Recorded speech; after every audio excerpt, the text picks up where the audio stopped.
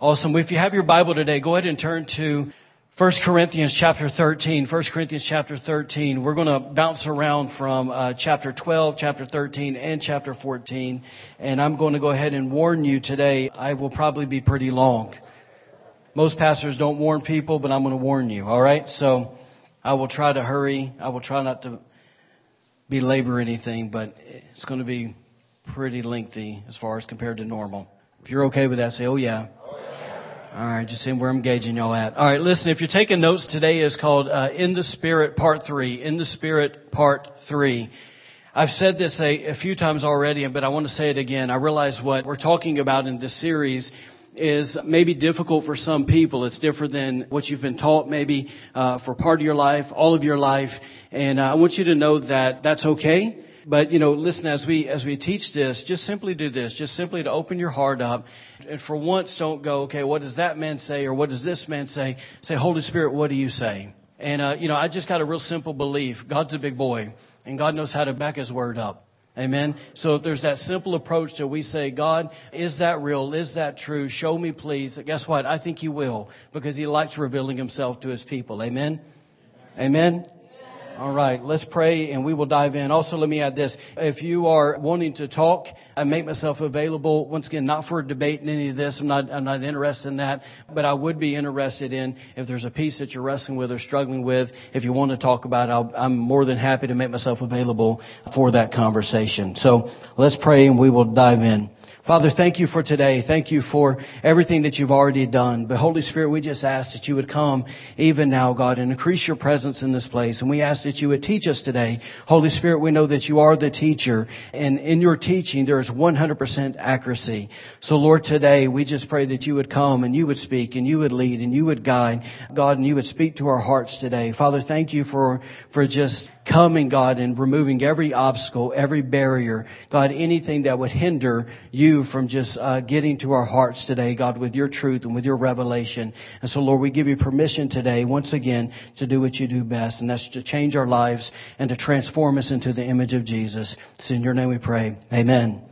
Amen. Now listen, for the past few weeks we've been in this series, like I said a few minutes ago, that's entitled In the Spirit. Now the main purpose of this series has simply been to give scriptural proof that the baptism in the Holy Spirit is indeed for today. And not only is it for today, but it's also that God intended it to be something that every believer to experience. In fact, we can maybe say it like this, that there's scriptural proof to support that's God's intention basically for the baptism of the Holy Spirit to be the normal Christian experience. Do you get that?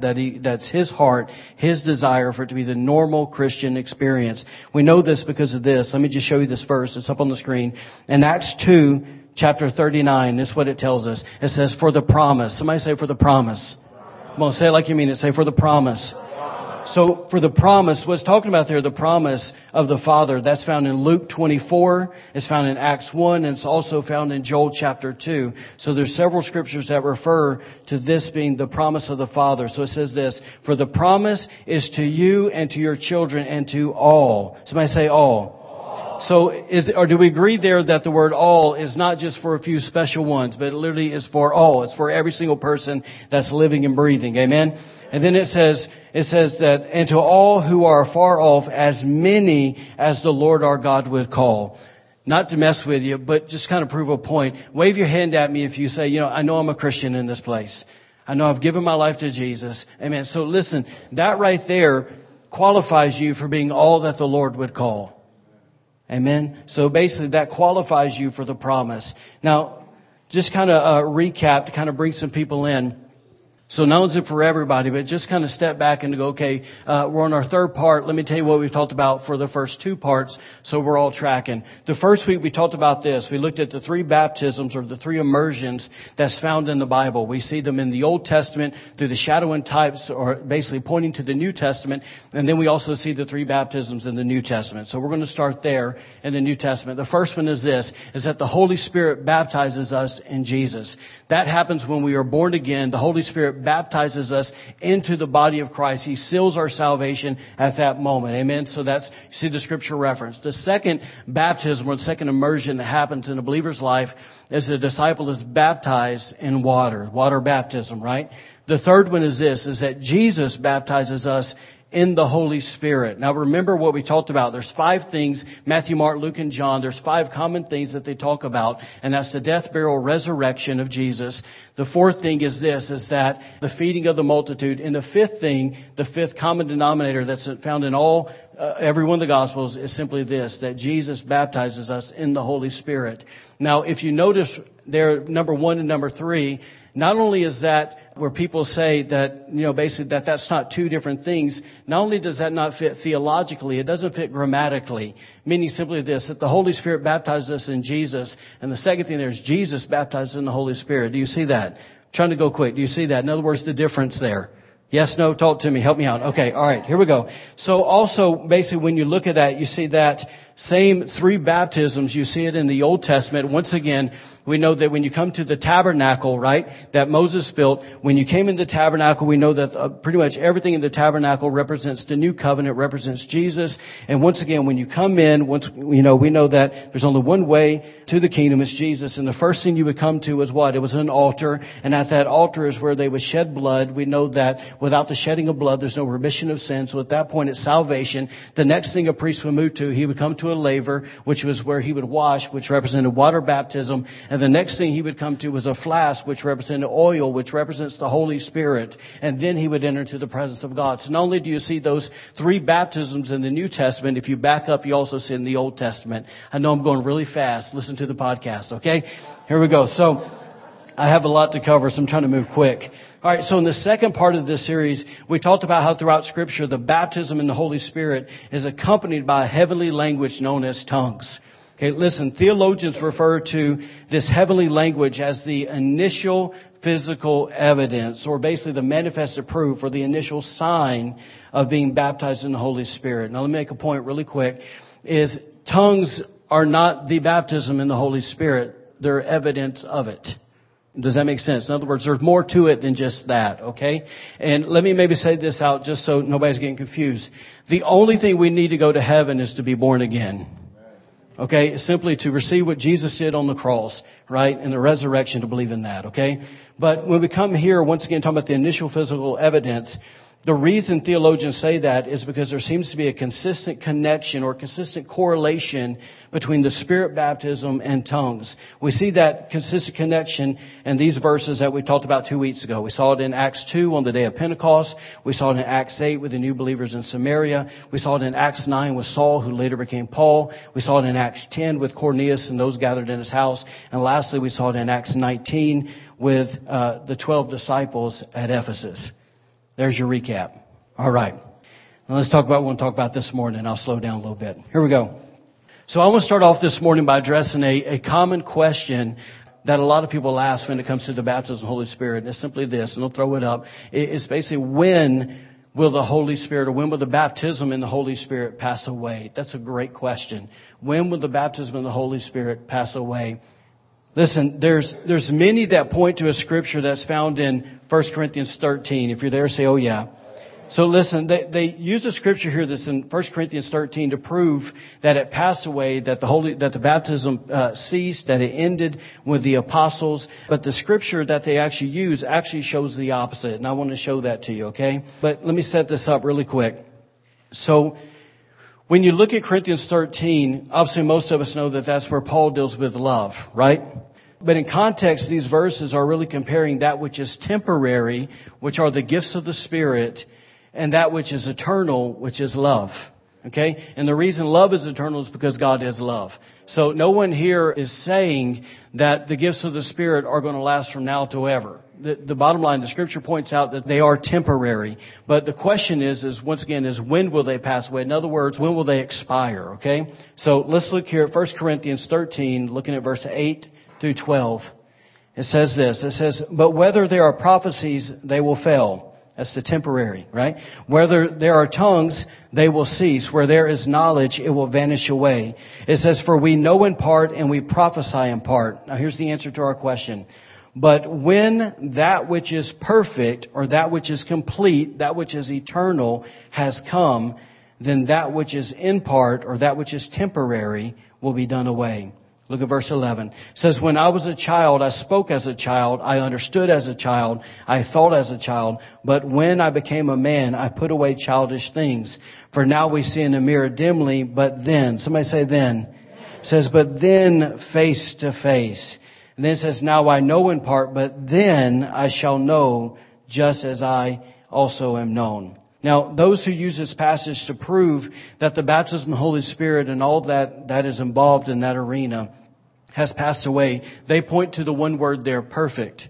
And they say this, that the word perfect there basically means the Bible. That when we got the Bible in 325 AD, when the Bible was solidified, when it was canonized, that at that point, perfect came and the apostolic age ended, and so did the signs and wonders that accompanied that.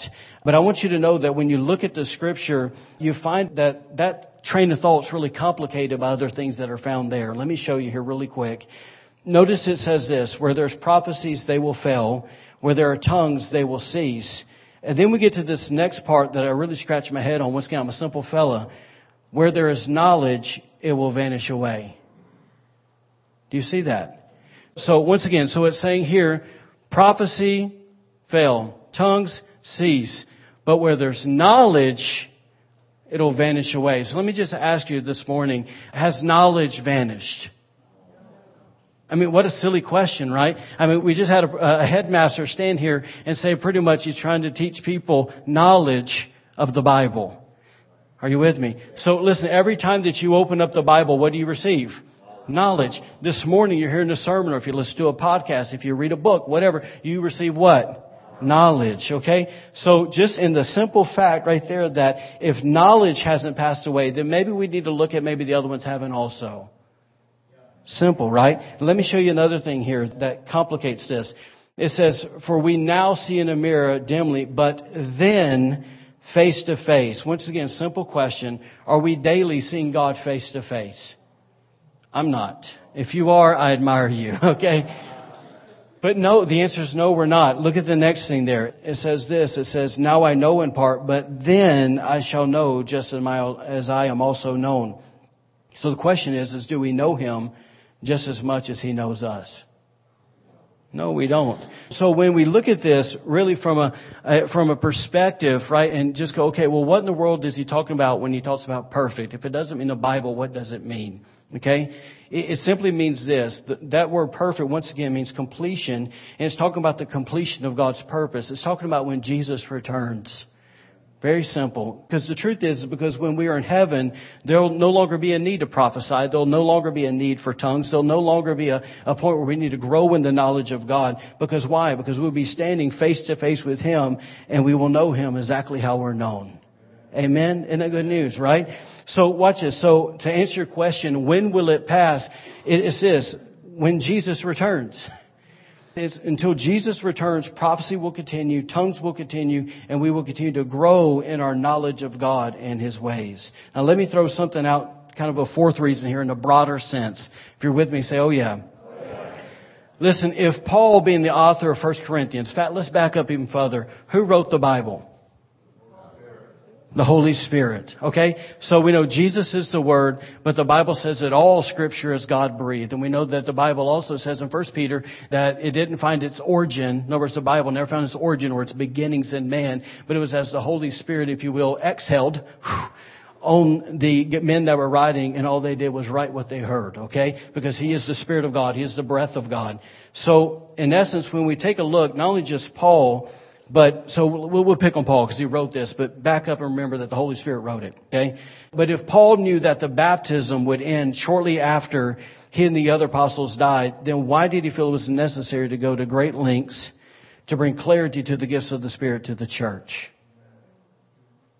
I'm a simple guy.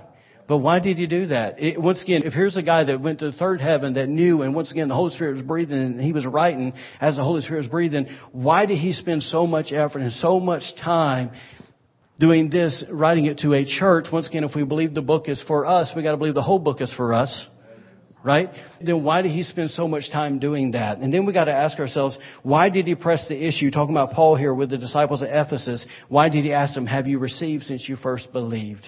Why did he press that if it was just going to die with him and a few other guys? Then move on. Why did he tell all of us in Ephesians 5:18 to be filled with the Spirit? And more importantly, why did God tell all of us to earnestly desire the spiritual gifts if we couldn't have them? God is not evil. He's not going to wave a carrot in front of our face and say, ha ha, you can't have it. Truth? Let me maybe even say this, just kind of throw this thought out there for you.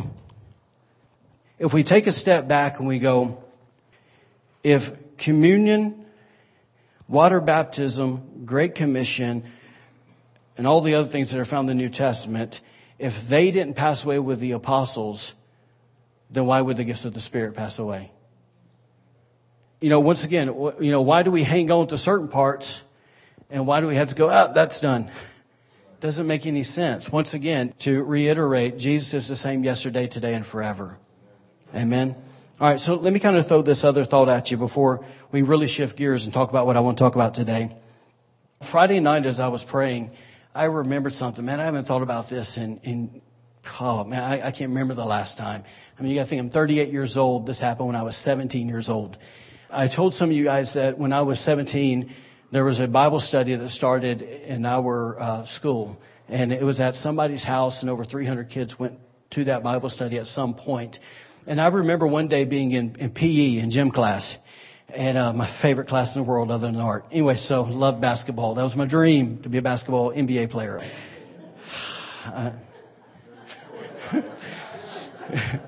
That hurt. All right, so anyways, I was in PE one day, and there's this kid that always in there, and he was really always to himself. He was kind of nerdy, and he always carried his Bible with him everywhere he went. You got to think, I didn't grow up in church, but this time I started going to that Bible study, and I invited him one day. Once again, my heart went out to him because he didn't have a whole lot of friends. Hey man, why don't you come and come to this Bible study with us? And here's what he said. He said, I'm not going to go there because they speak in tongues there. And I was a little flabbergasted because they didn't. Out of all the times I went, remember I told you guys my first time I was in a bedroom, 2 guys were praying for me, they prayed in the Spirit. But as a group, no one really ever did. And then he proceeded to tell me that tongues were of the devil. And at this time I was not baptized in the Holy Spirit. But I had enough, practical understanding. I remember telling him this. I remember saying his name, and I can't remember what it is at this point, but I remember saying his name, and I said, man, I've been in some really bad places.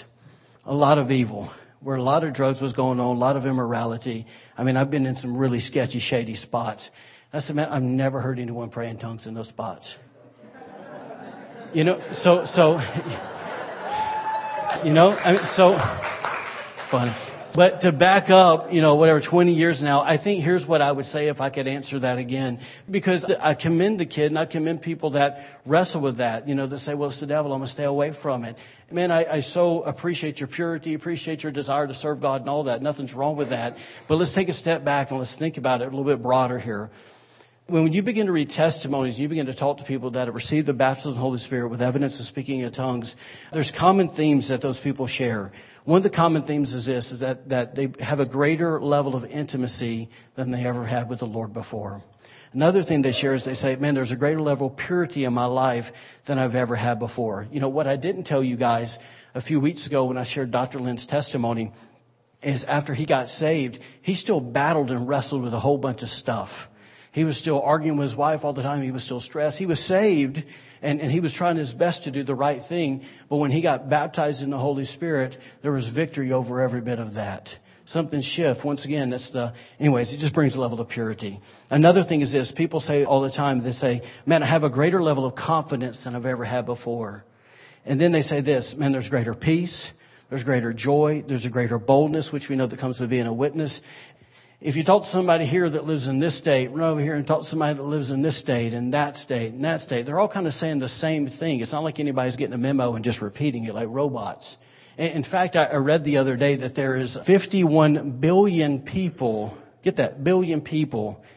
Once again, I read this in a book. If it's wrong, blame that guy, not me. All right? 51 billion people that are around the world that are in Pentecostal charismatic churches that believe and have received the baptism of the Holy Spirit. There's another 11 billion that are in Baptist, Methodist, Episcopalian, Catholic, and all these different backgrounds that have received the baptism of the Holy Spirit. And this is a common denominator of those, 62 billion people of what they're saying. That's more people than have seen Sasquatch. We got to listen to them, okay? See if you're awake. All right. Here's my response to that. Everybody please, if you haven't heard anything yet, hear this, okay? If it's the devil, why would the devil ever give us something that brought us into a greater level of intimacy with God? All of those things there that are the benefits of being baptized in the Spirit, the devil would never give you that. Now, can the devil imitate speaking in tongues? Yes, he can. The same way he can imitate prophecy, same way he can imitate healing, right? What do you think? Or witch doctors. Barb brought all those Haitian kids here. Well, you can't get more demonic than that country.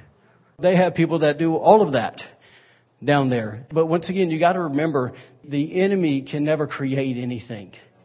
God is the creator. The devil perverts and twists it and imitates it. Are y'all with me today? So the point is listen, God is a good God, right? He's a good dad. He's not going to give us anything that's evil. Amen? Amen. All right, we gotta move along. Here we go. All right, let's get back on point. If tongues haven't passed away, and if they're for today, and if they will continue until Jesus returns, then we got to talk about what's the purpose for them. Okay, what's the purpose? What's the purpose? Because God doesn't ever give us a gift for no reason. God's very intentional in everything He does. So He's not going to give us something and just go, well, you got it. Amen. Right? It's almost like I was talking to a couple yesterday here at the church, and I was just thinking about our kid turned 16 and we give him a car, right? Can you imagine if he turns 22 and you're still hauling his butt around everywhere because he refuses to use the gift that you gave him? All right? Makes sense? So it's almost like this. So obviously there's gifts that God gives. And it's like, if God gave Rob a gift of healing, well, shouldn't he probably pray for people that are sick? Well, it just makes sense. So if God's given us a gift and the gift of tongues, then surely He has a way that He wants us to use them, okay? So we're going to talk about that. And I want to actually turn our attention to 4 words that's found in 1 Corinthians 12, verse 10. But I actually want to, for context's sake, maybe not for time's sake, but context's sake, I want to read 1 Corinthians chapter 12, okay? I'm reading from the New King James Version. Watch this, verse 1. It says, "Now concerning spiritual gifts, brethren, I do not want you to be ignorant." Everybody say ignorant. The word ignorant, we've talked about this on Wednesday nights, but the word ignorant there actually means that He doesn't want you to be uneducated. He doesn't want you to be, even get this, it talks about being uneducated to the point where you sin in it. It's actually what it means. But, I want to throw something else out there to you. The root word of ignorant is to ignore. So I think there's a side where God says, look, I don't want you to ignore these things as well, right? Because that's probably the greatest level of ignorance. Verse 2, it says, "You know that you were Gentiles carried away to these dumb idols, however you were led." He says, "Therefore I make known to you that no one speaking by the Spirit of God calls Jesus accursed, and no one can say that Jesus is Lord except by the Holy Spirit." Let me just make that really simple. If you're ever around somebody that's boogered up, deemed possessed, they cannot say Jesus is Lord. If you ask them to say Jesus is Lord, they will manifest very quickly. And we can maybe talk about that at greater lengths later, but that's in simple form what it's saying, that you cannot profess that Jesus is Lord without the Holy Ghost, okay? And this says in verse 4, here we go, let's pick it up. It says, "There are diversity of gifts, but the same Spirit. There are differences of ministry, but the same Lord. And there are diversities of activities or operations, but it is the same God who works all in all." In other words, all this comes from Him. Verse 7, "But the manifestation or the revealing or the proof of the Spirit is given to each one for the profit of all." Somebody say profit. So to understand that these gifts of the Spirit bring a profit to your life. Amen? They're not for your detriment. Verse 8, it says, "For to one is given the word of wisdom through the Spirit, to another the word of knowledge through the same Spirit, to another faith by the same Spirit, to another gifts of healings by the same Spirit, to another the working of miracles, to another prophecy, to another discerning of spirits." And here's our words we're going to pay attention to. To another, here's the 4 words, different kinds of tongues. Different kinds of tongues. And then it says, to another the interpretation of tongues, but one and the same Spirit, don't miss this last verse here, but one and the same Spirit works all these things, distributing to who? Come on, say it loud. Distributing to who? Each one. He's talking about every believer. He's going to give each one individually as He will. So the Holy Spirit is going to give every believer either one or a combination of those gifts. And we can talk about that on a Wednesday night. Okay? So, everybody with me? All right, so let me throw a few thoughts at you before we dive in and talk about the different kinds of tongues here. Basically, this simply means that there's different manifestations, or there are different purposes or different operation of tongues. And in a minute, I'll show you that there's 4 biblical purposes or 4 biblical operation of tongues. And you'll see that 2 of them are meant for public use and 2 of them are meant for private use. And unfortunately, because people have failed to recognize the different kinds of tongues, it has brought a lot of confusion, a lot of misuse, and a lot of unnecessary complication to this amazing gift. And meaning this, that because people don't understand the different kinds of tongues, once again, that there's public and that there's private purposes or uses for the gift, they unknowingly apply the rules and the regulations that are meant for public use to private use, and they misuse private use to public use. Am I making sense there? Yes. Okay, so watch this. Is basically this. Those misunderstandings, what they've done, if we're honest, they've robbed, they've discouraged, they've led astray really good-hearted Christians from receiving the personal benefits of this gift. And not only have they robbed people individually, but they've also robbed the local church from encountering God in some very personal ways. If you're with me, say, oh yeah. So let's start off with the 2 public uses of the gift. Number 1, here we go. Number 1 is tongues for interpretation. Tongues for interpretation. I'm going to teach today. I'm not really going to preach. Tongues for interpretation. Basically, this is different from the 9th gift of the Spirit where it talks about the interpretation part. Because the interpretation part has to do with the hearing and the delivering. The tongues for interpretation has to do with the speaking part. They go hand in hand. They work together. Okay, so watch this verse. 1 Corinthians 14:5. 1 Corinthians 14:5. He says, I wish you all spoke with tongues. Who wrote that? The Holy Spirit. All right, here we go. Just to let you know. I wish you all spoke with tongues, but even more that you prophesied. For he who prophesies, watch this, he who prophesies is greater than he who speaks with tongues. A lot of people get hung up right there, but what it's talking about is those who speak in the private form of tongues, as you'll see in a moment, they edify the person that's praying in the Spirit or praying in tongues, whereas prophecy edifies or builds up the body or the congregation. But watch this next word. It says, he who speaks with tongues unless. Somebody say unless. Come on, say it like you mean it. Say unless. It says, he who speaks with tongues unless indeed he interprets. You get that? Unless indeed he interprets. And that turns this private tongue into a public form or public operation of this gift. And then it says what? It says that the church or that the congregation may receive edification, that they may be built up. So watch this. The Bible says, if you keep reading, once this happens, which someone gives a tongue and someone interprets and delivers it to the body and puts it on the same level of prophecy to the church. Now, if you don't know what prophecy means, it basically means, in fact, I'll just back up. The word prophet means one who lends his voice to another. So basically it's one who submits himself to the voice or the authority of God, and God speaks to them, and then they stand in the, basically as the deliverer of the gap right there, and they just begin to speak forth basically what God has said to His people. Okay? Very active gift in the church today. Very active. Let's look here at 1 Corinthians 14:27-28. It says, if anyone speaks in a tongue, it's talking about the public form of it, let there be 2 or at the most 3, each in turn, and let one interpret. In other words, he's saying, once again, Paul is dealing with the order of the church of what needs to happen with this gift, okay?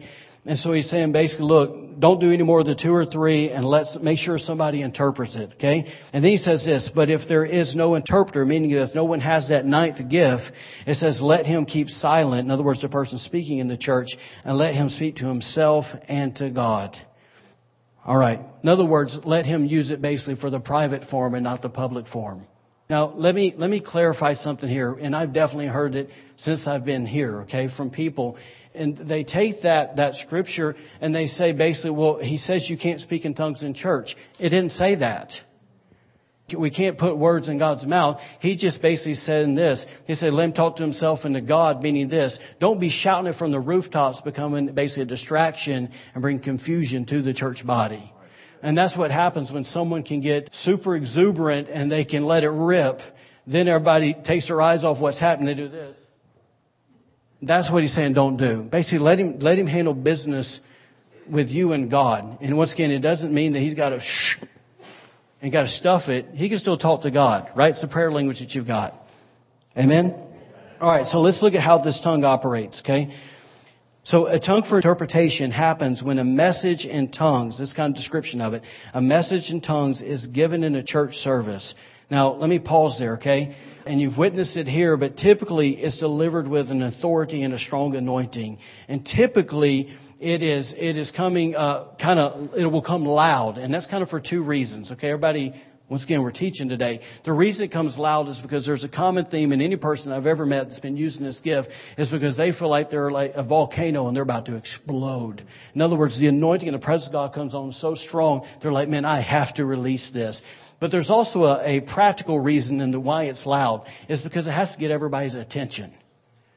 Are you following me? Because what happens is when they release it loud, it gets everybody's attention in the congregation and allows that moment for everybody to kind of posture their hearts to hear a message that will follow. So in other words, when someone gets up and they prophesy, excuse me, I got something to say. Everybody listen, please. And then they go. With tongues, that is the intentional moment where God grabs. And I know it's easier to say, well, why doesn't God just use prophecy? Why does He got to use that weird stuff? Well, the bottom line is basically it's God's way of that gift still operating in the assembly. In other words, that there's still a use of that gift. Now, let's keep reading here. It says, a tongue for interpretation happens when a message in tongues is given in a church service and someone, once again, it's either the same person or someone else, supernaturally receives the interpretation. Somebody say interpretation. It doesn't say translation. It doesn't say the gift of translation. It says the gift of interpretation. Translation basically is this. It's a word for word. Boom, boom, boom, boom. In other words, if I said in English, Kentucky Fried Chicken has the best chicken on the planet, lie, okay? And then somebody says in Spanish, Rachel, over there, 4 years of Spanish, lets it rip of what I just said, word for word, right? Kentucky Fried Chicken has the best chicken, lie, right? Okay, all right. That would have been my grandmother. All right, anyway, so here's the thing. What it does, though, is when the interpretation comes, all it's saying is it's grabbing the heart and the intent of what God or the Holy Spirit's really trying to speak to the church. Okay? So once again, supernatural receives the interpretation of the message that the Holy Spirit wants to speak to the congregation, and they speak it out in a language that everyone understands. All right, so let me kind of address something here, and I'm taking a little bit more time on this one than I will some of the other ones. Some people struggle when the same person that gives the tongue is the same one that interprets it. And they wrestle with that. But I want to show you that God doesn't really have a problem with it. Look at 1 Corinthians 14:13. It says, therefore let him who speaks in and I'm going to add public tongue, pray that he may interpret. You get that? Let him who speaks, let him pray that he may also interpret. And basically I found this, that God doesn't have a problem. It really boils down to a matter of trust on our end. And the way that you can measure that, because obviously we're called to test what is spoken, is does it line up with the word? Is there a witness that bears? In fact, a few weeks ago we had a tongue interpretation in our church, and the first question I asked you guys is I said, who is that for? And about 20 hands went up. And the reason I did that is not so I could somehow know that it was from God. I wanted you to see that it was from God. That people raised their hand and said, yeah, God was talking to me. So you can see the accuracy of that word. Amen? Let me give you a few examples. And with every one of these today, I'm going to give you some examples. And I've intentionally have done it in a certain way. There's only two that I'm going to share today, maybe just one, of an individual that I actually do not know.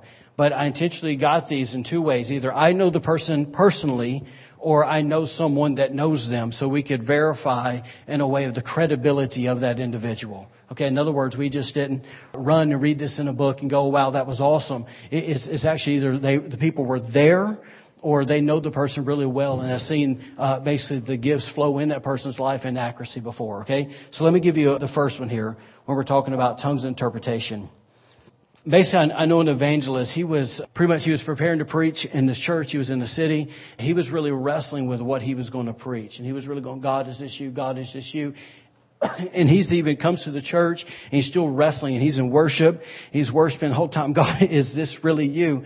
And then basically at the end of worship, somebody stands up and they give a tongue. Someone interprets and it's the exact message that God had put on his heart. Now, so that did two things. It not only confirmed to the individual that I know that that was indeed God speaking to them, but it also prepared the congregation heart to prepare what this guy was about to deliver. I have personally had that happen to me in this. When I was getting ready my last Sunday with Pastor Tommy in Lafayette, Louisiana, you guys that have moved, you know there's a lot of work when you move. So after church on Sunday morning, I was scheduled to preach Sunday night. You know, I've been basically hustling for days, getting everything ready. You know, you got U-Haul in, you better have everything ready to rock and roll. And so we spent the whole afternoon loading this U-Haul, getting ready for a move, and then I got to go preach. I remember showing up preaching. I had shoes on that like didn't even work with my outfit. I had like some Jesus sandals on, and I mean it was rough, and because I couldn't find my shoes, they were in the U-Haul. But anyways, I remember showing up and thinking because I felt so unprepared. I felt like I heard from God, but I felt like I was so unprepared of how I would normally do. I was really unsure. In fact, I was like, man, I hope something happens so I don't have to preach. Love those days. And then someone, and I cannot remember, it was either a prophecy or a tongue interpretation, they gave it. And I'm sitting there going, that's exactly what I'm about to preach. I mean, it was like boom, boom, boom, same theme. And what was so awesome, I'm like, who is that guy? It was the guy who's first time ever in the church. Never been there before. And he stands up and rattles off this prophecy or this tongue interpretation. And once again, what did it do for me? It gave me confirmation of what I was about to preach, but once again also prepared the people's hearts for what was about to happen. Amen? All right, so let me give you an example, and this is kind of a combination of the two public gifts, and we'll explain in a second. But Lester Sumrall, some of you guys have heard me use that name. I know people that knew him, and one guy that actually worked for him for a while. But Lester Sumrall, he was preaching in Washington, D.C. one time, and after his sermon, someone stood up, gave a message in tongues, someone interpreted it. Here's what's so awesome. A young man basically walked to the front and he began to speak in a foreign language to the person who gave the tongues. And the man who gave the message in tongues, he said, I'm sorry, sir, but I don't understand any other language. And then the other man replied in English this time, the foreigner. He said, but you spoke my language beautifully. He said, I am Persian. He said, you spoke my language and told me that I must get right with God, that I must find God right now. And the man that delivered the message said, no, it was the Spirit who spoke to you. It was God talking to you, not me.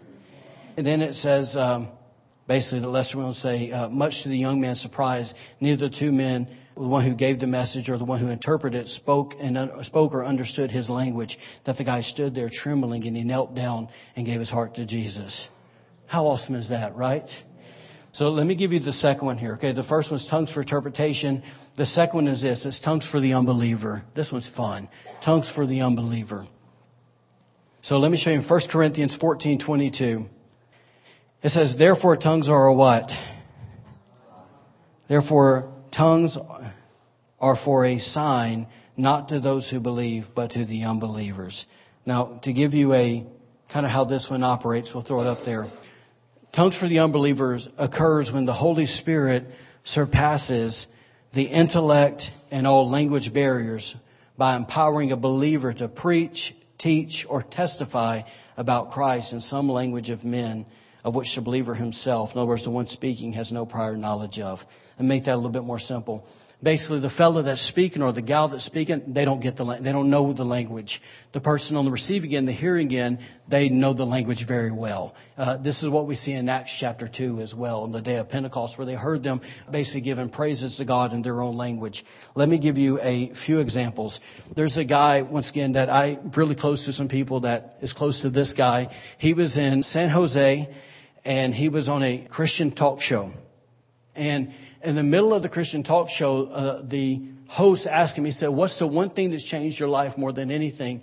And the guy, his name's Dave, he gave a response and he said, basically, that he had an encounter with the love of God, and the love of God basically wrecked him. And as he said that, he felt basically the Spirit of God well up inside him with the urge to pray in tongues. And he said, basically, I could have capped it, but I was about to explode. And I just, out of obedience, he let it go and he started speaking in tongues. In the middle of speaking in tongues, he said, basically this company is half owned by secular people. I don't even know if this is allowed. And he said he kind of like looked at the host and he's rattling. The host basically didn't indicate that he was going to stop him at all. So he just kind of let it go. And he said basically, well, God, you're not going to leave me hanging. I'll just obey. And maybe God will give me the interpretation. He finished and no interpretation came. And he was like, oh no. God, don't leave me like this. And he said basically that the host they all just kind of ignored it and they moved on. And he's like, oh no. And so here's what happened though. The show ends and a woman runs up to him.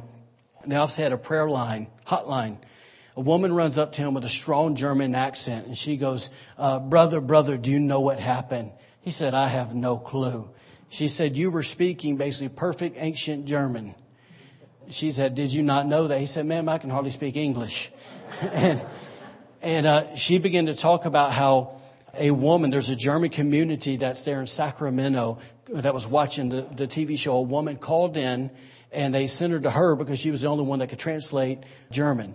And the woman told her that as she was sitting there watching the show, that he began to speak in her language, basically exactly what was wrong with her, that she had this disease and she was dying, and here's what she needed to do to be healed. The woman fell out under the power of God. Jesus healed her. Pretty good day, right? And she called basically to give testimony of that. Now let me give you another one. This is one of the people that I don't know because they were alive, basically. They died middle 1900s. But there was a woman named Mariah Woodworth Etter. Grandma Etter is what they called her. And she pastored a church called the Tabernacle in Indiana. They talk about pretty much how them as a church, they expected the miracles of God and the signs and wonders as much as they expected someone to pray the doxology at the end of service. In other words, it was a culture of signs and wonders. So basically in that community, two Pentecostal ladies went to a house where some Romanians lived because there was a young boy there. He was dying of tuberculosis and they laid hands on the kid and prayed for him and God healed him. And the only thing they knew is that they came from a Pentecostal church. And they said, well, let's go find one. And so the dad was the only one that spoke English. Everybody else spoke Romanian. And so they show up at this church and a woman who had been healed of cancer not too long before that stood up and she gave a tongue for 28 minutes. That's a long time. Right? That's like sitcom worthy, right? So get 28 minutes, let it rip. And some of the people were wondering why Mariah Woodworth Etter didn't stop her until next week. They found out from that Romanian family that they heard the gospel message for 28 minutes in their native language. Tongues for the unbeliever. Are you following me? Let me give you another example. Hopefully I'm not boring you here. Our old pastor in North Carolina, he was preaching at a full gospel businessman meeting. And basically that came big, 20, 30 years ago, something like that. And he was preaching in one of those meetings. And no, he might have just been there. But so anyways, he was there. There was the guy that ran it, invited this Jewish guy to come. And obviously the Jewish guy was a Jew. He wasn't a believer. But he said, look, hey man, it's a Christian meeting. He goes, the Christians love Israel, so I'll come. And I don't know if the guy thought he was going to come and he was going to maybe make some deals or whatever. But in the middle of that, after the preaching was done, there was a farmer who had overalls on, stood up and began to speak in tongues. And as they began to speak in tongues, this Jewish man, runs from the back of the room and basically dive bombs in the altar and gets right with God. And they're like, okay, once again, not a believer, he gets saved. But here's what happened. That farmer who did not know the Hebrew language, he's a farmer, y'all, stood up and let it rip in Hebrew that the Jew actually knew. And he basically said this, here's your name. Here's the woman you were with last night. You committed adultery and you better get right with me. Holy smokes. Right? So that's the whole thing. You can run, but you can't hide, right? Anyway, but the guy, God, called out of sin, the guy got born again. That's tongues for the unbeliever. Let me give you another one. I was talking to Leah the other day and talking about a friend with Brian and Leah that back in Bible college, Pastor Brian. Basically, this guy would go to the harbor down in Baltimore. He would basically preach the gospel. They'd hand out tracts to people as they got off the boat. Once again, it's sharing the gospel with the whole world right there, right? Because they're all coming to that port. And one day he was actually on a ship. And while he was on the ship, there was a urge to once again speak in tongues. The guy began to speak in tongues, and he basically shared the gospel message with this guy because the guy started responding back to him in his language. It was Spanish. The guy didn't know Spanish, and they led the guy to Christ. How awesome is that, right? So listen, that one right there, I could give you, we're going all day.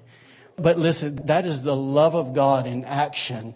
That where he says, you know what, if there's a willing vessel that's willing to believe that I'll get out of that pretty little Christian box and I can speak to somebody, if they're willing to submit, I'll do it. Amen? Amen. Let's move to the private uses. Thanks for hanging in there with me. Number 3, we're going to talk about, for time's sake, we'll talk about this more next week. And in fact, let me go ahead and say, next week we're going to pray for people. And so I'm just going to ask you guys, man, just spend maybe a day or 2, maybe 3, whatever this week, and just fast and pray. And let's believe that God's going to show up next week and He's going to baptize people in the Holy Spirit. Okay? It's not going to be freaky. It's not going to be weird. It's really simple. It's a good gift from the Father. But we're going to pray with people. So if you don't mind, maybe join me, Jen, and some leadership here. And let's just pray and let's believe God's going to come next week. Amen? Amen. All right. So number 3, here we go. We're going to the private uses. Number 3 is tongues for personal edification. Tongues for personal edification. We throw up on the screen here the explanation here. This tongue is the supernatural prayer language that every believer receives at the moment they are baptized in the Holy Spirit. Once again, it's the evidence, what we saw in the book of Acts. Now, it's important for us to say this, that the difference between the first 2 and this one, and even the last one, is all the other ones, it's really as the Spirit wills. But with this one, it's a language that God downloads inside of you. And you literally have the ability, like you do, to flip on a light switch, turn it off. You can speak in this language at any moment. And once again, you'll see why in a minute. You can pray, once again, at any time and as long as you want to, okay? Verse 2, once again, it says Spirit wills. All right, so let's talk about this real quick. What happens when we pray in our heavenly prayer language? 1 Corinthians 14:4. 1 Corinthians 14:4. You're going to find out that when you look at Corinthians 14, it interweaves in between public and private uses. And once again, where people have confused it, but if you follow the context there, it's pretty simple to see. So watch this. 14:4 says, "He who speaks in a," and I'm going to add there, private tongue, edifies who? Himself. Okay? Greek scholars basically say that we have a modern word that better depicts or better translates the word edify than edify, and it's the word charge. And it's almost like charge in the way that you would charge a battery. And I know that's almost like sounds so goofy and so simple, but really what it's saying is that when you pray in the Spirit or when you pray in tongues, once again, this is a private use, private prayer time. You got to notice, once again, it's not for a physical strengthening, but it's for a spiritual strengthening or spiritual building up. All right, Jude 20, watch this. It gives us a verse that points to that. It says, "But you, beloved, building yourselves up on your most holy faith, praying in the Holy Spirit." So building yourselves up, or charging yourselves up once again. So watch this. Here's the main thing I want to talk about today from this one point. This means that God Himself is putting in our hands, that He is letting us be the stewards of our own edification. So the more I pray, the more I'm built up. The less I pray, the less I'm built up. Once again, He puts the gift in your hands and in your heart and your life and says, you know what, it's up to you how much you want to use it. I know me personally, I can tell a dramatic difference when I spend a lot of time praying in the Spirit in my own life. In the sense of this, certain temptations don't catch me as easy. Certain distractions don't catch me as easy. I'm locked in a whole lot more. The gifts of the Spirit flow in my life a whole lot more. And I just feel, honestly, just at peace a whole lot more. Here, I'll say it to you like this. Let's get honest. I'm probably a whole lot nicer when I've been praying in the Spirit a whole lot more because you're less irritated, right? It's when you don't pray, you're just, so for me personally, I'll say this, that if you're ever around me in prayer, if you're ever around me in worship, you're going to hear me praying in the Spirit. And the reason is because I've learned the power that comes with this gift of building myself up. And once again, there was a time where I thought, my God, I sound silly. And what is this? And I remember being 21 years old. I was telling the couple over here that I met with yesterday, I remember finding out the purposes of what this gift is for. I was baptized in the Spirit a few years before I really started understanding what it was for. And I remember one day I said, all right, Quentin, for discipline's sake, for the next 45 minutes, next hour, I'm going to do nothing but pray in the Spirit. And I began to stretch my capacity for praying in the Spirit, because what happened before I prayed in the Spirit, and I just kind of go flatline. Okay, let's kind of move on to the next thing. And what happened is when I started stretching myself in that, I started realizing that my ability to recognize when the presence of God walked in the room, I can notice it a whole lot easier. When God spoke, I heard Him a lot easier. Am I making sense to you guys? So what happens? So once again, some people say, well, that's just meaningless gibberish, whatever. But I want to show you that's not the case. I want to tell you what's happening actually. In 1 Corinthians 14:2, it says this. It says, for he who speaks, once again, I'm going to add, in a private tongue, does not speak to men, but to God. So we know it has to be private use and not public, because he's not speaking to man, speaking to God. It says, for no one understands him. However, in the Spirit, he speaks mysteries. When you look up that word mysteries in the Greek language, it actually means this, that he speaks divine secrets, that he speaks hidden purposes. And it actually means this, that he speaks the hidden will of God. Now understand this, that when the Holy Spirit prays through you, what's happening is you're actually speaking out the perfect will of God for your own life. How awesome is that? Who knows the will of God better than the one who wrote it? Amen. So allow Him to pray through you. Man, that's good. I'll say it like this. That guy that I told you a while ago that was on the talk show, spoke in German. I got to hustle up here. He came from a denomination that said basically you got to almost wait till you explode and the Holy Spirit comes on you and then you release it. He didn't come from a denomination that taught that you can pray in the Spirit anytime that God downloads this language. But what happened one day is he decided that he could. And so, in fact, here's what happened. I'll give you the full thing. I wasn't planning on saying this. But one morning he woke up, and he was in a really legalistic denomination. And he woke up one morning, and when he woke up into an open vision. And he saw a couple, it was actually a young lady that was leading worship, and it was just like an unbelievable service. And he was sitting, I think, on the second row. And as worship was going on, he knew, man, this is my meeting. I'm supposed to lead this meeting. And he saw that there were some people in wheelchairs. He knew, man, God's going to heal them. And in the middle of that, basically that ended, and someone came out and introduced a speaker, and they introduced someone else. Actually, it was a guy leading worship. They introduced a woman to come and preach. That's what it was. And he stood up and basically, because he thought they were about to call his name, they called the other person. He sat down and he woke up from that vision. At that moment, he said, sink or swim, basically dress the kids in gummy sacks, whatever. I'm going to preach the gospel. We got to go. And he shook his wife. His wife's Rosalita. We're going to preach the gospel. And he answered the call. But here's what he said. He said, if I could work for the sawmill for 8 hours a day, then I can work for God 8 hours a day. I'm going to pray. So once again, he said he got in there and he prayed for every missionary he knew and everything he could think to pray for. And in 15 minutes, he was done. And he's like, okay, there's a lot more time to go. And that's the point where he decided, I'm just going to start praying in tongues. And so he began to pray in tongues for 8 hours a day. This went for weeks. And then somebody asked him, hey, brother, do you want to come to this Bible study we're having at this church? And he said, I would do anything to get out of that closet. So he agreed to go to it. And he said he went. And the guy that was speaking talked about Jesus being the great celestial go-between. Okay, whatever that means, right? And so, I get it. But he said he literally sat there with his cup and he started doing this cup of coffee and started watching the rings in there to entertain himself. It was that boring of what the meeting he was in. And he said in the middle of that, he turned and looked at the woman next to him, and he hadn't really paid attention to her because he was kind of late coming in. He looked and saw her leg, and he saw it as an x-ray. And he saw that she had arthritis in her leg. And he said, ma'am, do you have arthritis in your leg? She says, I sure do. And he goes, well, do you mind if I pray for you? The meeting is going on. Do you mind if I pray for you? And once again, we've all been in those churches, or some of us have, where when it means I'll pray for you, it means somewhere in the course of my day, I will pray for you. But that brother meant, I'm going to pray for you now. Okay? And so he basically hopped down and he grabbed her leg and basically her legs went up, and he knows one of the legs was shorter than the other one. He said, uh-oh. It literally freaked him out. He said he closed his eyes and just gave the best ultra Pentecostal prayer he could give. And he was screaming and hollering while the guy's teaching, right? And he watched that leg grow. And the woman jumped up and she started basically, and at that time it was so funny, the guy speaking said, God doesn't do miracles anymore. And she hopped up and said basically, Sonny, you want to bet? And started waving her cane at everybody because God just healed her. But listen, but it was through the praying in the Spirit for all those hours that opened his eyes to see. I mean, the guy's got an unbelievable gift of healing on his life.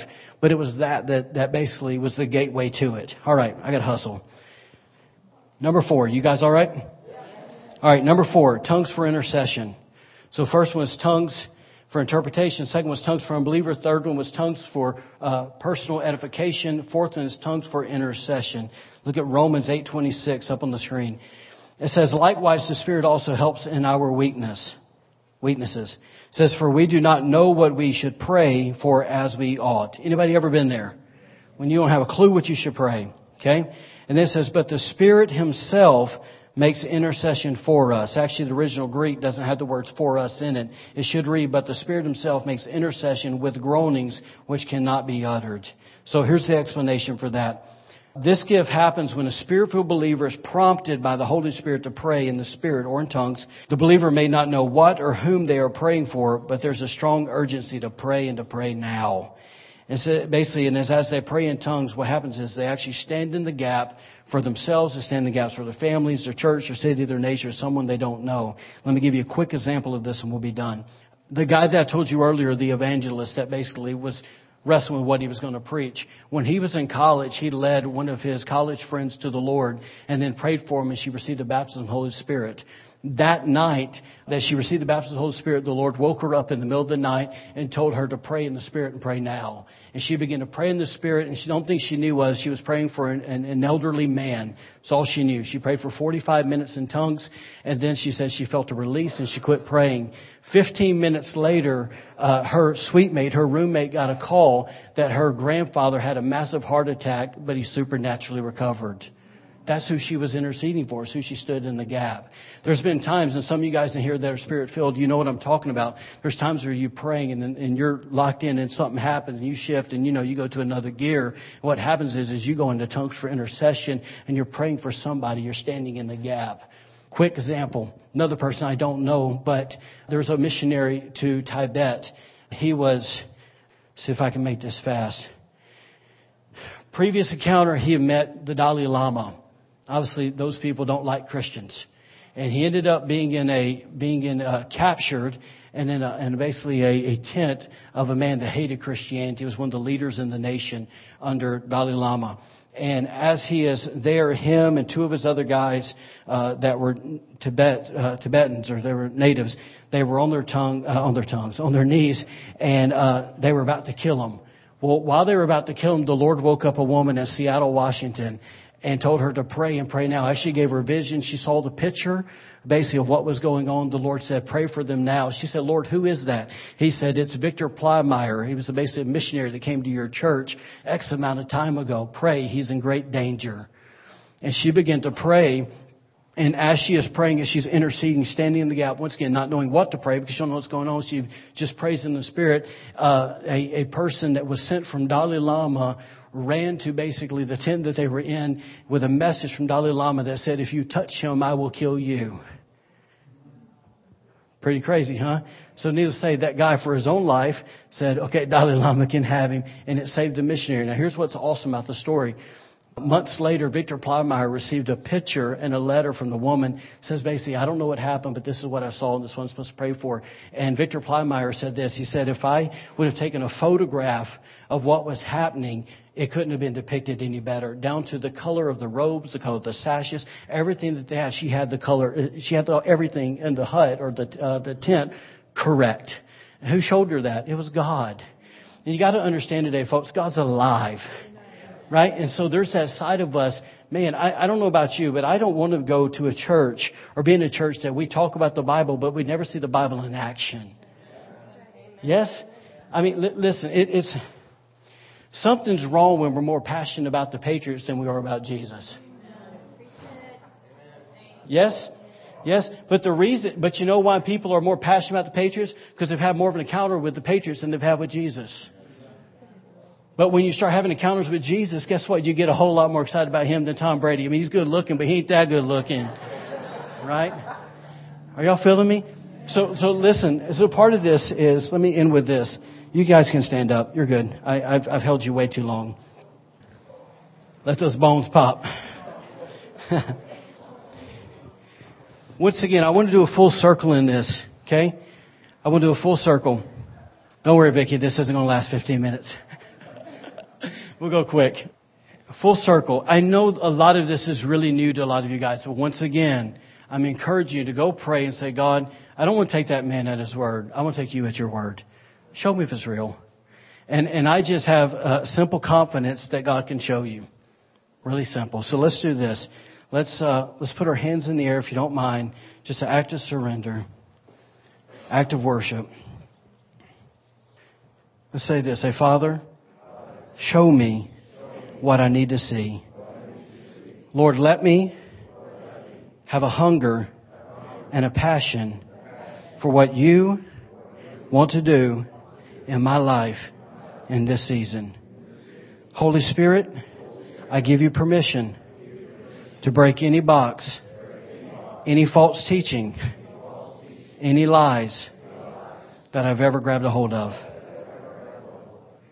I ask that your word will come alive in me. I give you permission to open my eyes to see what I need to see. Amen. Father, I thank you for your people today. I thank you, God, for their hearts to hunger and long for you. Father, thank you for just meeting them even throughout the next week, God, as we prepare our hearts for next weekend. Lord, I pray, God, that you would begin to prepare us, God, to receive from you. And Lord, truth is you don't even have to wait till next weekend.